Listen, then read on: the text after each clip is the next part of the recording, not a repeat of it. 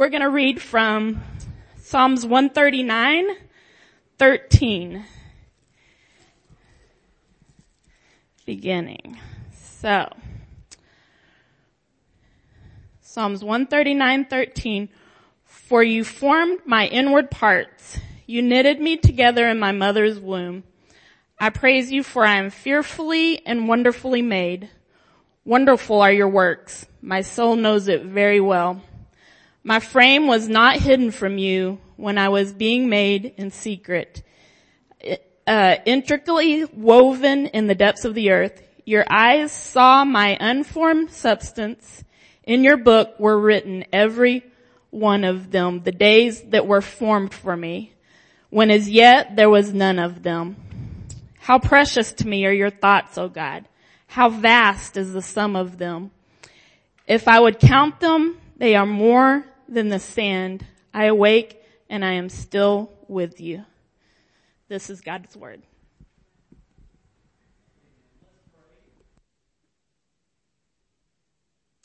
Father, we thank you for your word. It's living, it's active, it's sharper than any two-edged sword, and it divides to the joints and the marrow and discerns the thoughts and intents of men and women. So, Lord, we invite you by the power of your Holy Spirit to do that work in us by your word today. Search us, know us, convict us, try us, transform us, convert us, make us new by your word. Lord, we thank you for it. Precious gift. Lord, we thank you for the precious gift of life. Lord, that we so often go through our days working, going to bed, getting up, eating, drinking, Lord, and we never stop to just thank you for the gift of life, Lord. So today we're just going to pause for a second and we're going to thank you that you have made us. You've made us in your image. You've breathed in us the breath of life, making us living souls, and we live and breathe and have our being right in you, Lord God. We thank you for that. Lord Jesus, be glorified today in everything that we've done so far and everything that we will do, and the attention we pay to your word. And God, enable me to speak it with clarity, with accuracy, God, with passion, Lord, with conviction in my own heart. Lord, enable me that I would not cause any disgrace or dishonor to be brought to your holy name. Thank you for all of this. In Jesus' name we pray. Amen. You can be seated.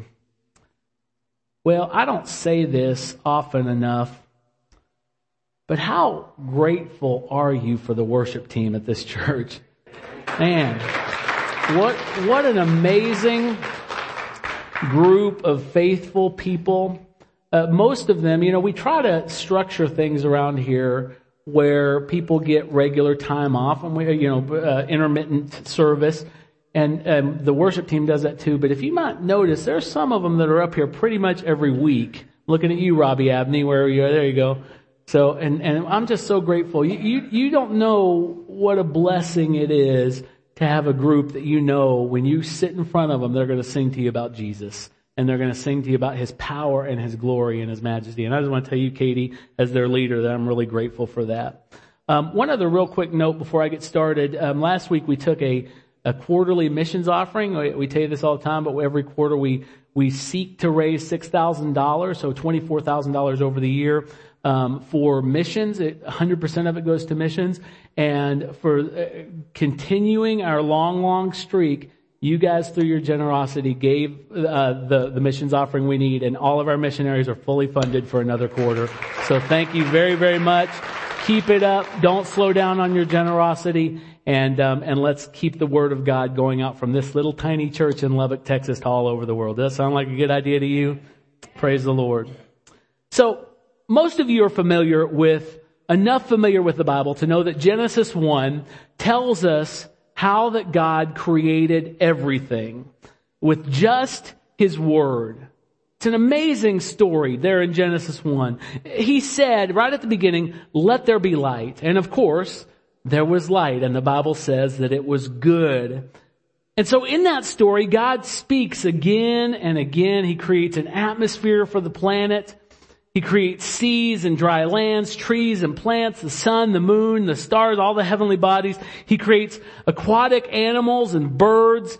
He creates every kind of insect, even mosquitoes. He creates reptiles. He creates mammals, everything that covers the face of the earth. And he does it just by speaking. It's all done with just His Word. How many of you want to serve a God that powerful? But in verse 26, if you're reading through chapter 1, in verse 26, God moves in a decidedly different direction. This is what we read. It says, "Then God said, let us make man in our own image, after our likeness, and let them have dominion over the fish of the sea, and over the birds of the heavens, and over the livestock, and over all the earth, and over every creeping thing that creeps on the earth." So God created man in His own image. In the image of God, He created him. Male and female, He created them. Genesis 2 goes on, next chapter, and it relates how God created men and women. After creating everything else by the power of just His Word, when it comes to the man, God literally got His hands dirty. Literally. Genesis 2:7 says, "The Lord God formed the man out of the dust of the earth." Literally, the Almighty, the infinite God, knelt down in the mud. Now think about that. Try to wrap your brain around that. And lovingly and intricately formed Adam, the first man, in His own image. He didn't think it was beneath His majesty in some way to give such personal attention to the various details and the various attributes that would define human life. And He took a similar hands-on approach with the first woman. The Bible says that He extracted a rib from the side of Adam and fashioned Adam's bride from that rib. He formed, therefore, from one substance, a perfectly complementary couple that together, not alone, but together, would represent the image of God. Now, you may be used to that story. You may have been hearing it since you were knee-high to a grasshopper, but I'm telling you, that is an amazing story. It's an amazing story that God spoke creation, everything, and then when it came to men and women like yourselves, He got personal. He got down and with His hands, and it was a very tactile thing. He touched, He felt, he wanted to make it personal with them. The man and his wife, therefore, were one of a kind. They were especially made by the hands of a divine craftsman. He created many awe-inspiring things, animals in the Grand Canyon and whatever else. But of all those things He created, humanity would be His crowning achievement because they alone, in all of creation, would bear the image of God. But it was more than the mode of their creation. In other words, how God created them that separated them from every other living thing. The Bible says in Genesis 2, verse 7, the last half of that verse, it says, God breathed into his nostrils the breath of life, and the man became a living creature. Now, that doesn't mean that God just gave him, mouth-to-mouth resuscitation and he came to life. It means that he literally breathed an eternal soul into the man. There was something different about this man versus any of the other creatures. See, all the other creatures had a biological life, but when God created humanity, he imparted something more than just the ability to process food and air. He did more with them than just to have pre-programmed instincts like he did with everything else. He gave them a portion of his own eternal element. He gave them a soul. And they would be more like him and less like all the other living things that inhabit the earth. They would eternally exist. You may not have fully grasped that or even wrestled with the fact that your life on earth is temporary. But your life as a living soul will never end. You will exist somewhere when this life is done.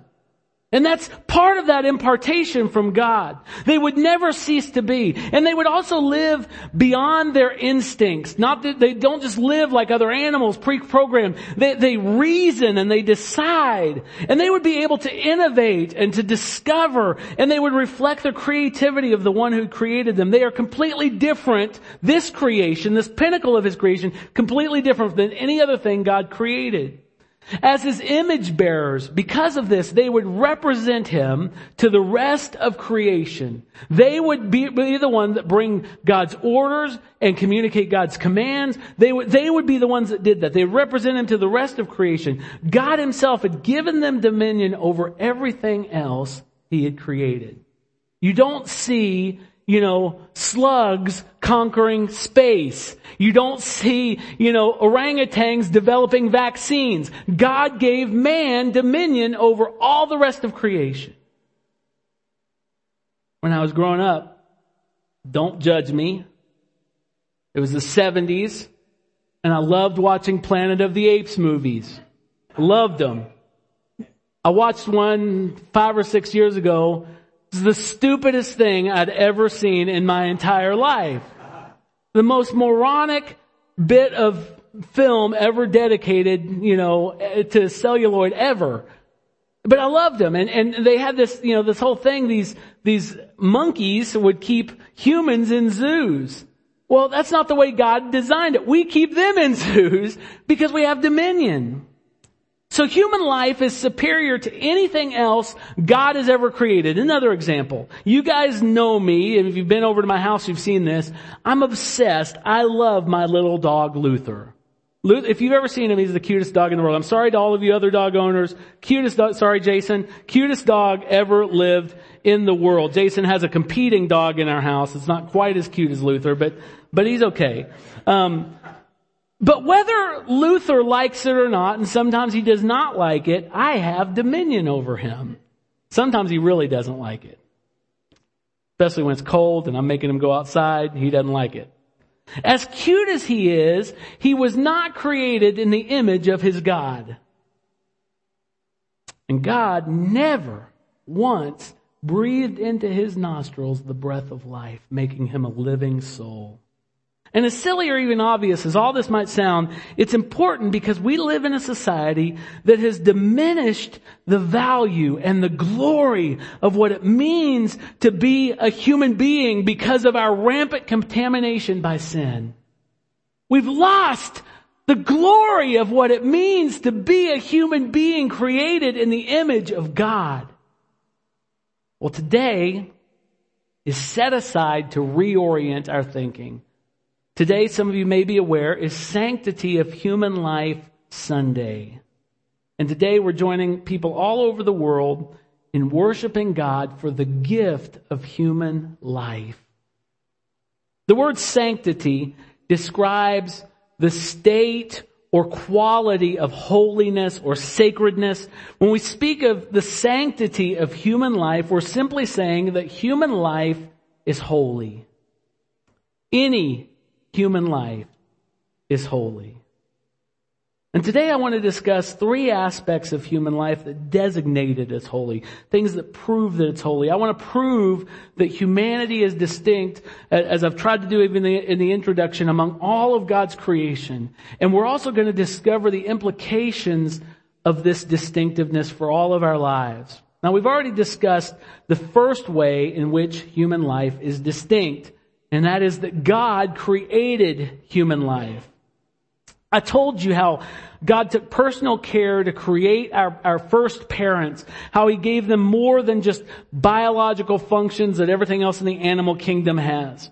But do you realize that when He created you, not just your first parents, when He created you, He gave the same attention to you as He put you together in your mother's womb? The same attention that He gave to Adam and Eve, Adam kneeling down in the mud and Eve crafted from a rib with his hands. He gave the same attention. And the text that Ginger read proves that. For you formed my inward parts. You knitted me together in my mother's womb. That's personal. Those are actions. He didn't command that it was. He did it. Are none of your minds blown by that? God sewed you together. He knitted you together. He formed you in your mother's womb. That's what David's declaring here. And what was his response to that? I praise you, for I'm fearfully and wonderfully made. Wonderful are your works. My soul knows it very well. People often in our culture today speak of fetuses in the womb, developing in the womb, as though they were troublesome parts of a diseased body that we can elect to remove. Like swollen tonsils or an inflamed appendix. I've even heard people recently compare babies in the womb to parasites, like they're ticks or tapeworms. But the Bible says over and over and over that what is growing in the womb is a child. That's the personal handiwork of God. He forms, He knits together. And the psalmist pondering this process is not inspired to just morning sickness. He's inspired to worship. He says, as I think about these things, I'll praise you. Wonderful are your works.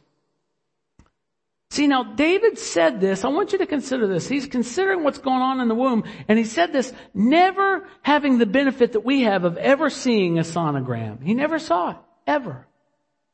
He never knew all the wonders of modern obstetrics.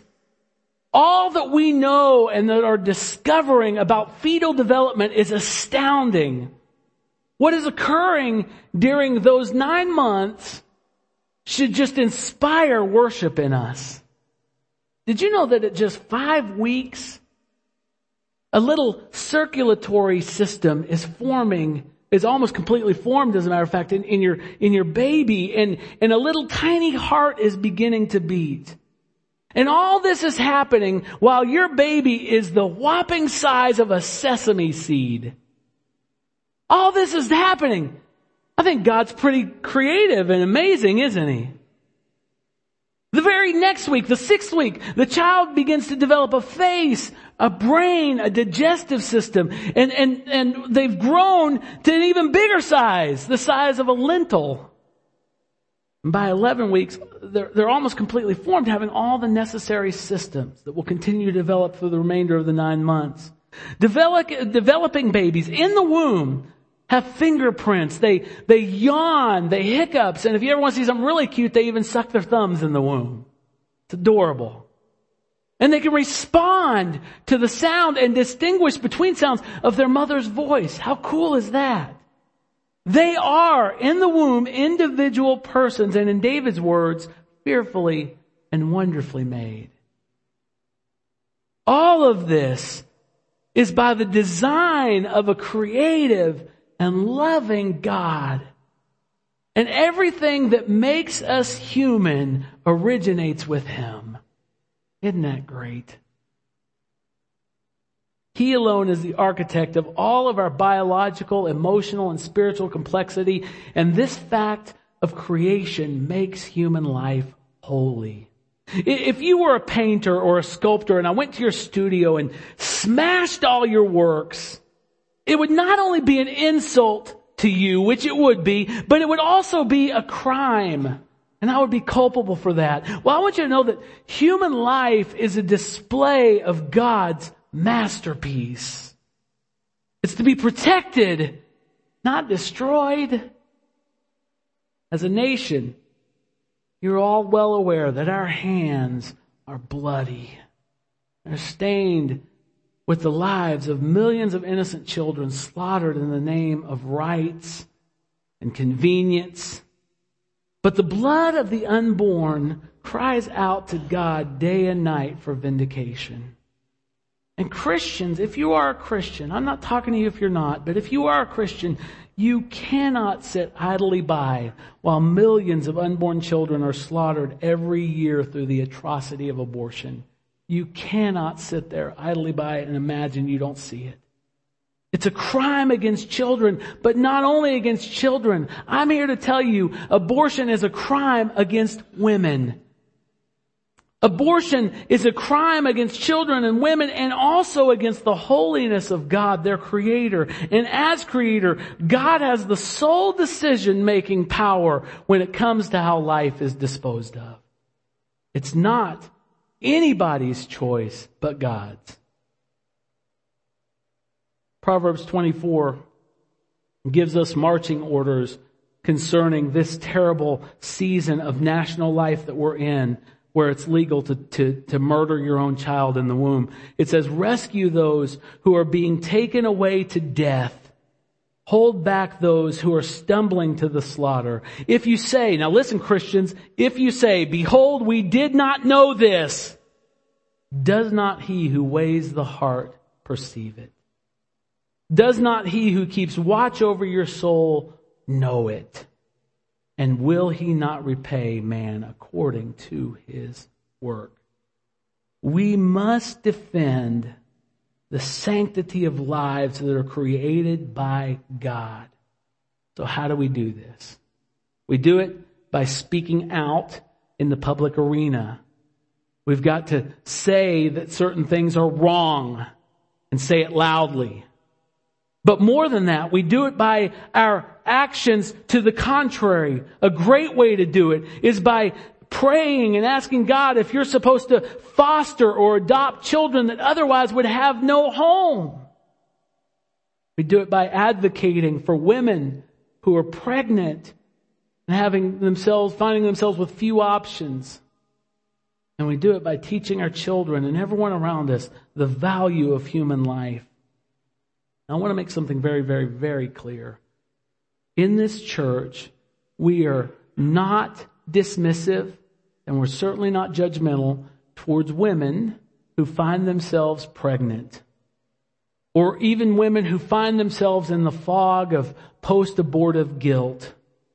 If you or anyone you know is in either of those situations or one I didn't mention, I want to invite you to come and talk to Ginger. I'm going to put her forward as a resource for you. She has some wisdom and she has some resources that she'll be able to help you. And I'm telling you, we are committed to helping you if you find yourself in one of those situations.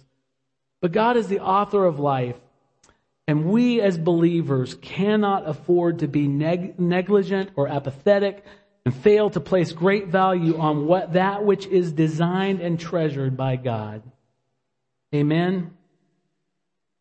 The second thing that makes life inherently sacred is that God chooses to relate to us through human life. I'll just let that sit there and think about that for a second.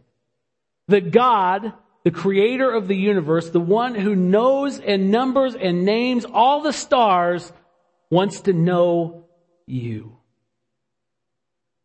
God doesn't wait until this life is over and we're absorbed into some cosmic plane before He reveals Himself to us. He comes to us right in the middle of the times where we stumble through failure. He comes to us in our fear, in our doubt, in our anxiety, in our distress, and He says to us, like He said through Jeremiah the prophet, "And you shall be my people, and I shall be your God." That's got to be the best promise in the Bible. It's got to be. And in fact, the whole Bible is about how God fulfills that promise. See, the gospel, we talk about the gospel a lot here, and I want to clarify your thinking. It's not far off if you think this, but I want to clarify it a little bit, just adjust it a little bit. Most of you probably think the gospel is about forgiveness, that you come, you hear the gospel, you respond to it so that you can get forgiveness. But the gospel is not so much about forgiveness as it is about reconciliation. That's the point of the gospel. Now, sin has separated humanity from its creator, and God wants to restore us to Himself. Therefore, the forgiveness of sin wasn't the end goal of the cross. It was a necessary component of it. It wasn't the end goal, but it was the necessary prerequisite in order for us to be reconciled to our Creator. God didn't want to just forgive your sins and dismiss you. You know why? He would have racked up a whole new set of them. But God wanted to forgive you so that He could know you, and more importantly, so that you could know Him. Since He formed Adam and Eve from the dirt or and Eve from the rib, of course, God has always desired fellowship with us. Always. Deists teach that God wound up the creation like a mechanical toy at the beginning, and He's just kind of stepping back and watching and see where it all goes, how it's all going to turn out. But no student of Scripture, if you've ever opened your Bible for any amount of time, you could not come to that conclusion. God wants us to know Him. The Old Testament is a constant reminder of God's longing to be united with His people. And the New Testament is a celebration of how that union, that reunion was accomplished. God's desire to be in eternal relationship is what tells us that life is sacred. It's sacred because the Most Holy One is pursuing it. He's pursuing you in the midst of your life so that He can know you. That screams that your life is sacred. It's important. It matters. David's pointing this out when he says, my frame was not hidden from you. God was paying personal attention. When I was being made in secret, intricately woven in the depths of the earth, your eyes saw my unformed substance. Now let me ask you a question. If the eyes of the Lord were cast upon your unformed fetal substance, how many of you think He stopped looking at you now? Come on. His eyes are still on you. When I was growing up in church, we sang a song, His eye is on the sparrow, and I know He watches me. He says, your eyes saw my unformed substance. In your book they were written, every one of them, the days that were formed for me, when as yet there were none of them. What a beautiful, beautiful picture.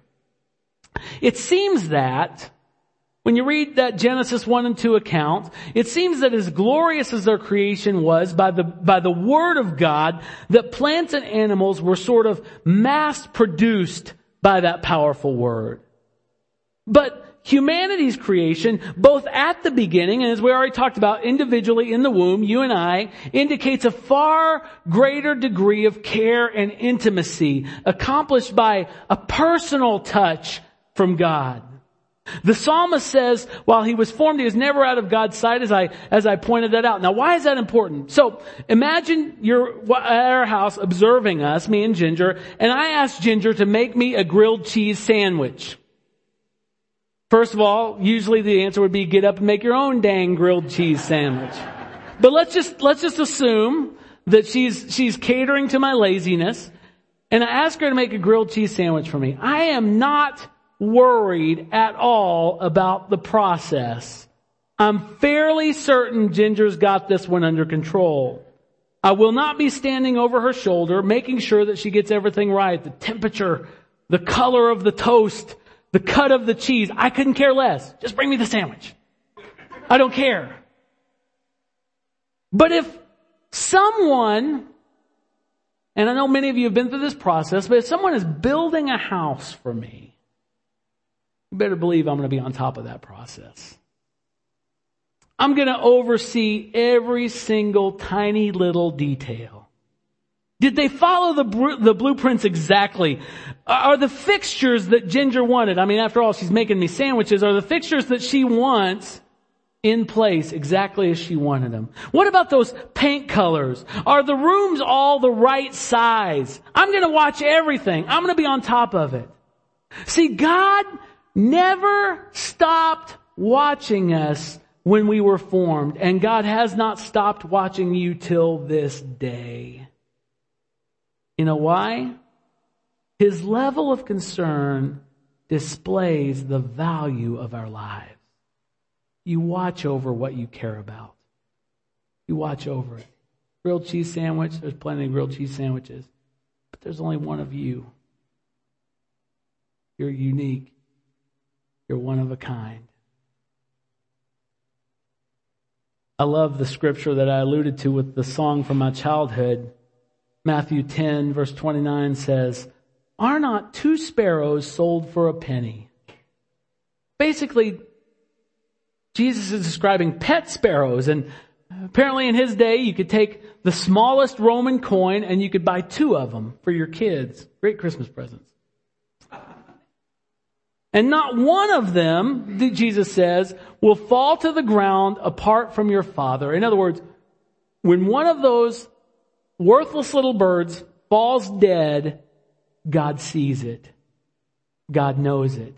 That's how infinite He is. But then Jesus makes a comparison. He says, so God sees when those little sparrows die, but even the hairs of your head are numbered.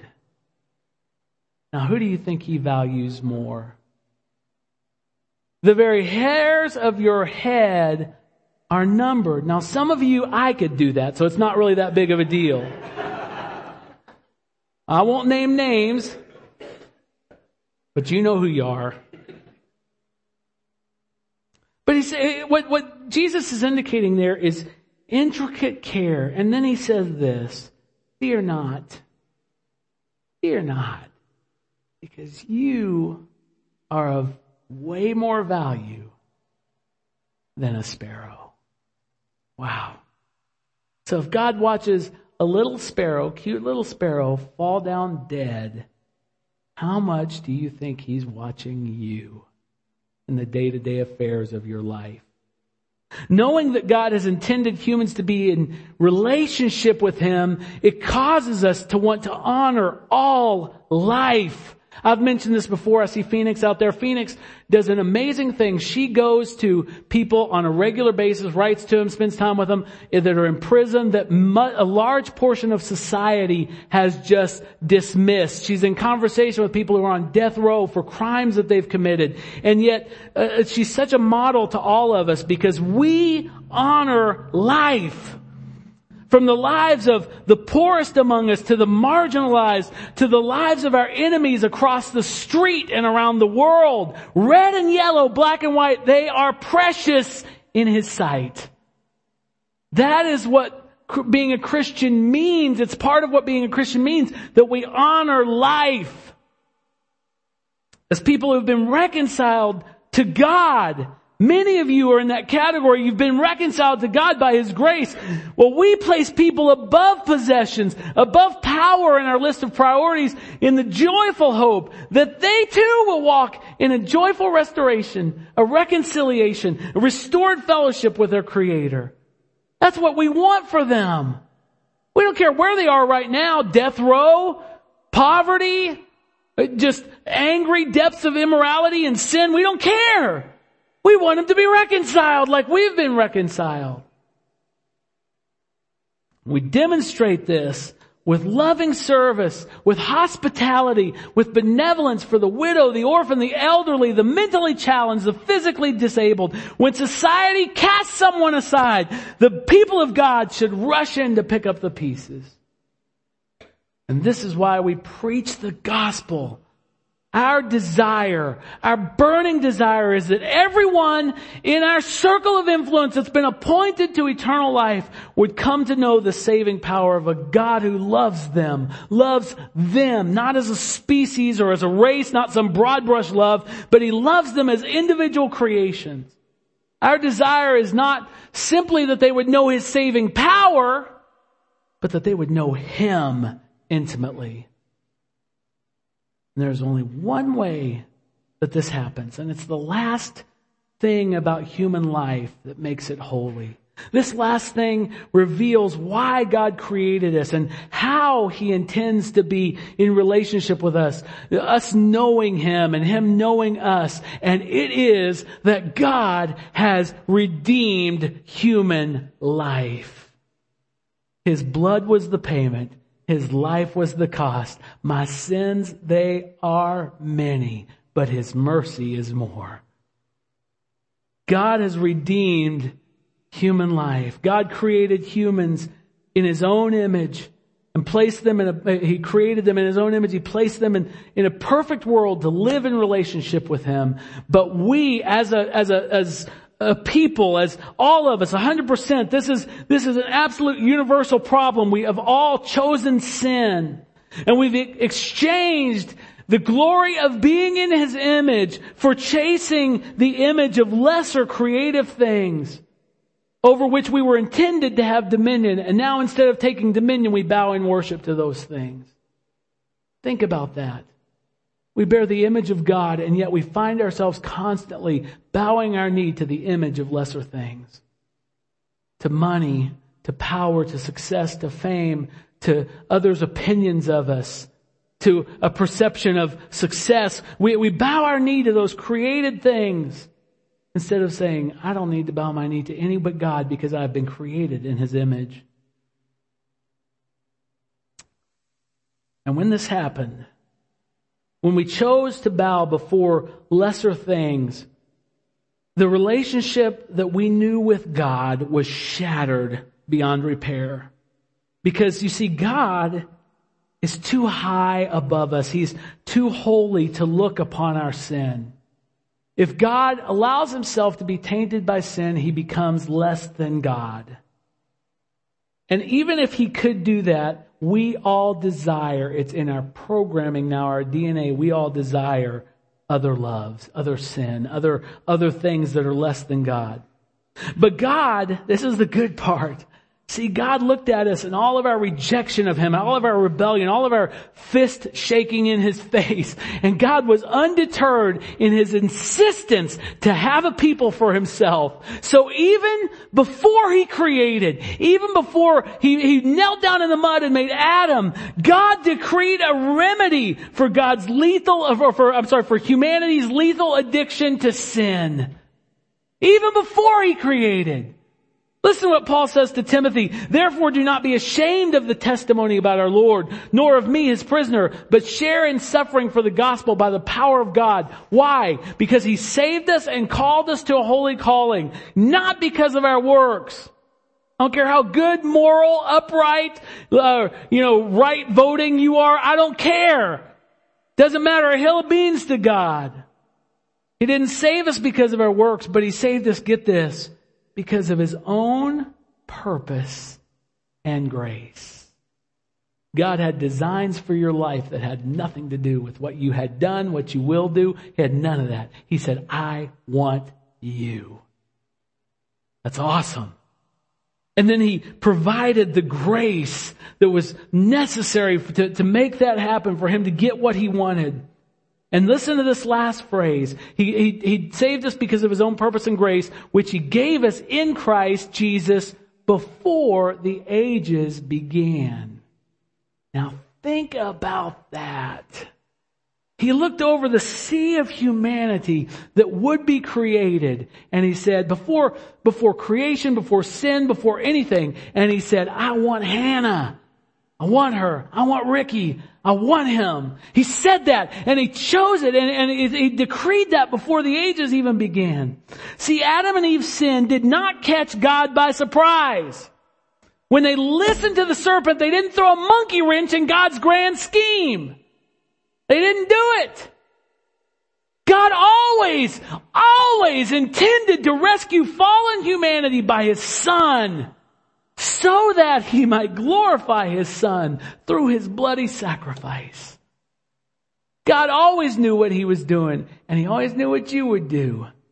And yet He extended grace and mercy to you before the ages of this world ever began to roll. Listen to His own words. He's praying to the Father the night before He's crucified. And He says, Father, I desire that I desire that they also, whom you have given me, may be with me where I am, to see my glory that you've given me, because you loved me before the foundation of the world. All this was put together before God ever said, let there be light. God, I'm going to say something so profound that's going to blow you out of your seats. God loves Jesus. You don't seem as shocked as I thought you might be. God loves Jesus. And He redeemed a people through Jesus' sacrifice. And He's now glorified Christ Jesus. Glorified Him all the way to the right hand of Himself. At the right hand of God, seated on a throne forever and ever. He's glorified Christ because of the people that He redeemed through His sacrifice. And this was always His intention. And so knowing that God has redeemed humanity by Jesus, it is the thing that really screams that life is sacred. The fact that we've been redeemed by God and that Jesus paid such a price to redeem us. It doesn't mean when I say that our redemption by God means that life is sacred. It doesn't mean that everyone's going to be saved. We don't teach that. or that they are saved, or that they will be saved in some universalist sense. But from our perspective, see, we don't know what God knows. Can everybody say a hearty amen to that? Amen. We don't know what God knows. And so from our perspective, everyone you come in contact is potentially one of God's elect. I don't care how you come in contact with them. I don't care if they're a sorry old drunk, violent, vile, profane person. How many of you were before Jesus saved you? Everyone you come in contact with is potentially one of the elect of God. Don't ever forget that. Because God might just use you to open the door that brings them into the kingdom. Don't ever forget it. So knowing this, we diligently share the gospel with whomever will listen. Anybody that wants to listen to it, I'm going to tell it to them. I don't take it upon myself, and you shouldn't either, to judge who is worthy to be saved. Because let me tell you a little secret. The truth is, none of us are worthy to be saved. None of us. You ain't good enough. You ain't moral enough. You have not impressed God to such a degree that you're worthy to be saved. If you're saved, it's because of His grace, His purpose, His desire, and not your own. And so we make room for the grace of God to do in sinners what He's done in us, praying that He will sovereignly redeem many. And so we don't neglect to pray for people to be saved or to share the gospel with them because of what we see in their character. Instead, we should remember who we are, or who we were rather, before Christ Jesus found us and saved us. I am not proud of who I was before I came to Jesus, or before Jesus found me. The horrible, vile person. Let me tell you another secret. I'm not proud of who I am today.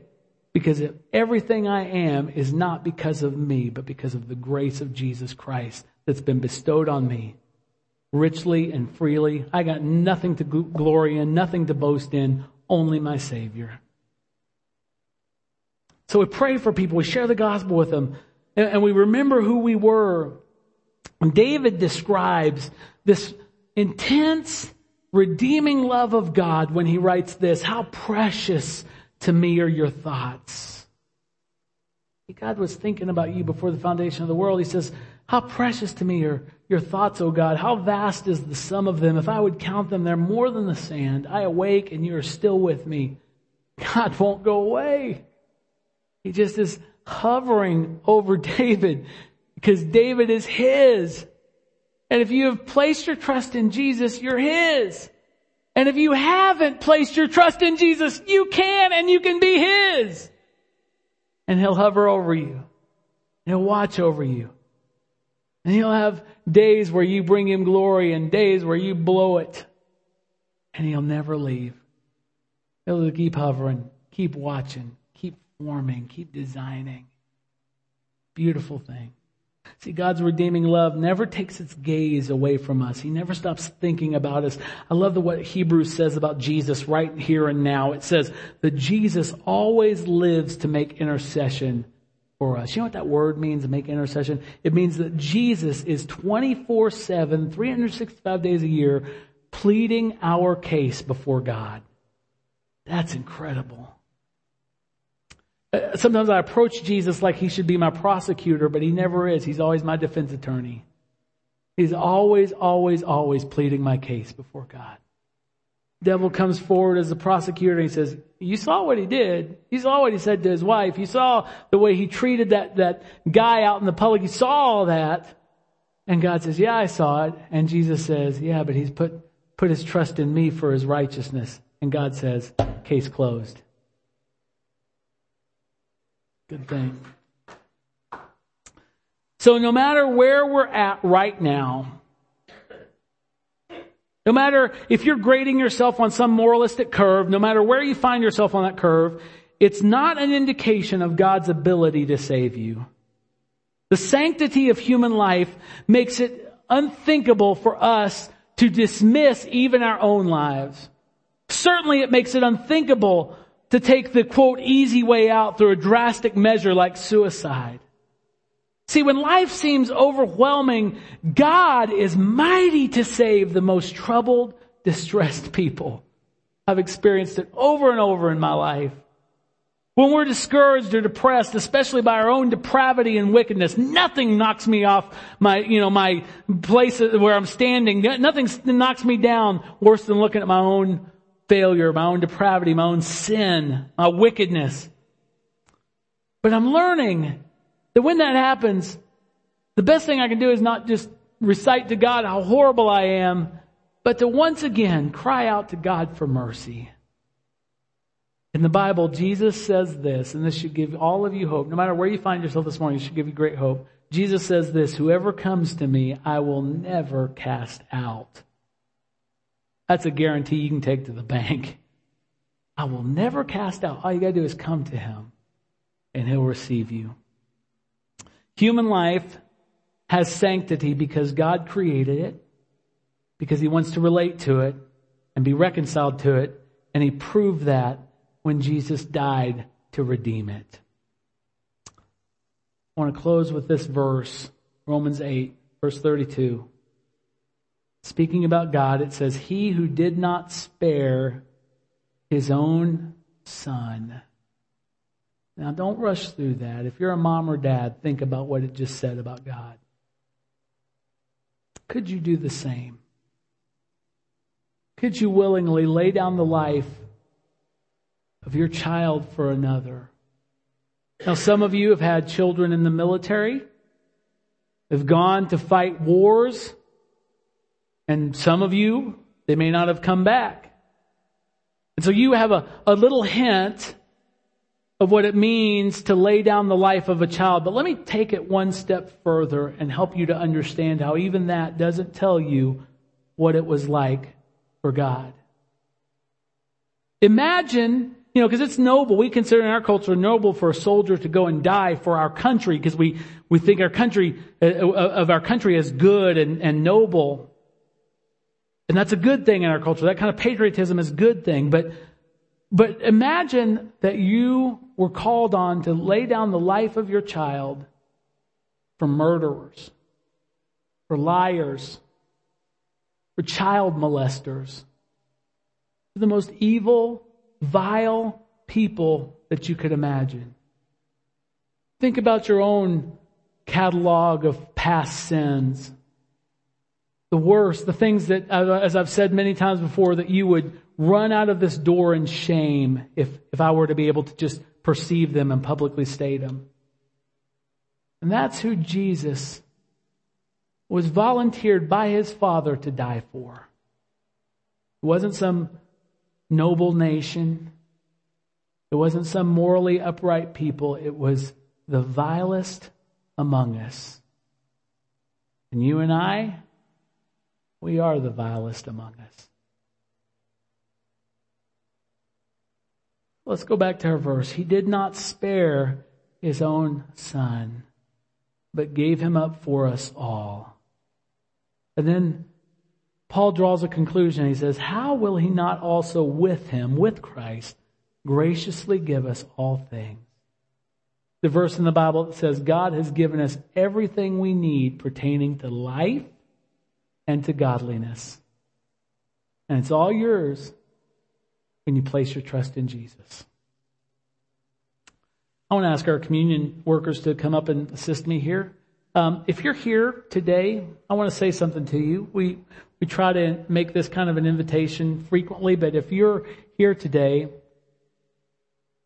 and you're searching your heart and you know that you have never put your trust in Jesus Christ as Savior. You've never said, I am turning over control of my life to Jesus. And today is the day that you can do that. You think, well, how do I get ready for that? You just come running. You don't have to clean up anything. You don't have to get your act together, because let me tell you a little secret from a preacher. You'll never get your act together. I've never gotten my act together, but Jesus still loves me, and through the power of His Holy Spirit, not through my own effort, He's changing me. He's transforming me. He's converting me. And Jesus can do the same thing for you. So if you're here and searching your heart, the inventory of your heart and you're saying, I have never placed my trust in Jesus. I've tried to be good. I've tried to do the right things. I may have even done some religious things, but I've never put my trust in Jesus. And I just invite you today to put your trust in Jesus. Some of you might actually be here with someone who you're certain, or at least you're pretty sure, is not a believer. I don't think they'd get insulted if you just leaned over and said, hey, how about today? I'll pray with you. I'll talk to you. And give your life to Jesus and start a brand new life knowing for sure that Jesus' grace is covering you. It's a wonderful thing. Some of you might be here and this happens more frequently than you'd think. You might look back on your life and you say, well, I was 7 years old one time in First Baptist somewhere, whatever, First Methodist somewhere, and I said a prayer because the preacher told me to, and he put me in some water and dunked me, but I've never really put my trust in Jesus. I've never trusted him for my salvation. And today is the day you say, man, I want to be sure. I want to make absolutely sure that I am following Christ and not just putting my hope in a few words uttered in a prayer. Can I invite you to do that? If you don't have anybody here that can pray with you, that's fine. I would pray with you. Daryl would pray with you. Judy would pray with you. Paul, Sherry would pray with you. Ginger would pray with you. David or Katie would pray with you. Just find us. You might think, well, that would be embarrassing. I would rather be embarrassed than be unsure. Amen? And so come and let us talk to you. Let's pray with you. We want to invite you into the most glorious thing that will ever happen to you. So we talked about the sanctity of human life. And it becomes really relevant when we consider that Jesus, for us, was not just God, but he took on humanity. He too had a human life. And his life also was sacred. Not for the least of which fact that he was God. But he was fully man and fully God. We're all 100% of something, but Jesus was 200%. He was 100% God, 100% man. And he took that sacred life, that life that had sanctity, and for the sake of others, rascals, vile, foul people, he laid down that life. He was broken, which will be represented in a moment by the bread. His blood was poured out, which will be represented by the cup. And every single thing we talked about today is represented at this table. The God who created intricately and put together the man was himself torn apart. The God who is desiring to have relationship with you and I was an outcast. He was despised and rejected, the Bible says. And the God that has redeemed us all by his sacrifice was cursed as he hung on a tree, bearing all the sins of the world. And he did it for one reason, that he could know you and bring glory to his Father. So would you just consider those thoughts as we come to the table this morning? Would you stand with me? I'm going to read some words of Scripture and pray, and then we're going to come and receive the bread and the cup. Paul says, for I received from the Lord what I also delivered to you, that the Lord Jesus, on the night when he was betrayed, took bread, and when he had given thanks, he broke it. And he said, this is my body, which is for you. Do this in remembrance of me. In the same way, also, he took the cup after supper, saying, this cup is the new covenant in my blood. Do this as often as you drink it in remembrance of me. For as often as you eat this bread and drink this cup, you proclaim the Lord's death until he comes. Lord, we thank you that life is sacred. We thank you that your life was sacred, and that your sacred head was wounded, your sacred hands were pierced, your sacred feet were pierced, a spear was thrust into your side. And God, we thank you for that, because all of that brokenness of your humanity, of your physical human form, represents life to us. Your death is life to us. So Lord, we come to your table today with hearts of thanksgiving that you have created us, that you relate to us, and that you have redeemed us. And we ask you to be blessed by our praise and blessed by our devotion. And Holy Spirit, I ask you to call those who don't know you to your side, to be in fellowship with you.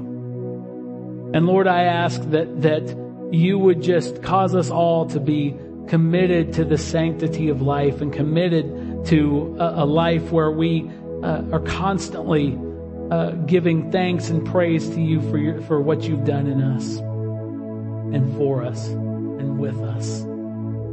And so God, I just pray blessings over this people, and I ask that you would just meet us at the table. I pray that as people come, they would have encounters with you, that you would speak to their hearts, their souls, and touch their bodies, bring healing. We thank you for all of this in Jesus' name. Amen. Well, could I ask you to stand one more time? I'm going to read a benediction over you, our common benediction. And it is common in the sense that I do it frequently from these words, and it's uncommon in the fact that that as I mentioned last week, God told Moses and Aaron that when they spoke these words over the congregation, they were putting his name on them. So I want you to consider all the majesty and wonder of those words. The name of the living God is going to rest on you. So hear these words and the power that they proclaim. Place your hands in a receiving position and let me put these words to you. The Bible says, the Lord bless you and keep you. The Lord make his face to shine upon you and be gracious to you. The Lord lift up his countenance upon you and give you peace. In Jesus' name, amen. You're dismissed.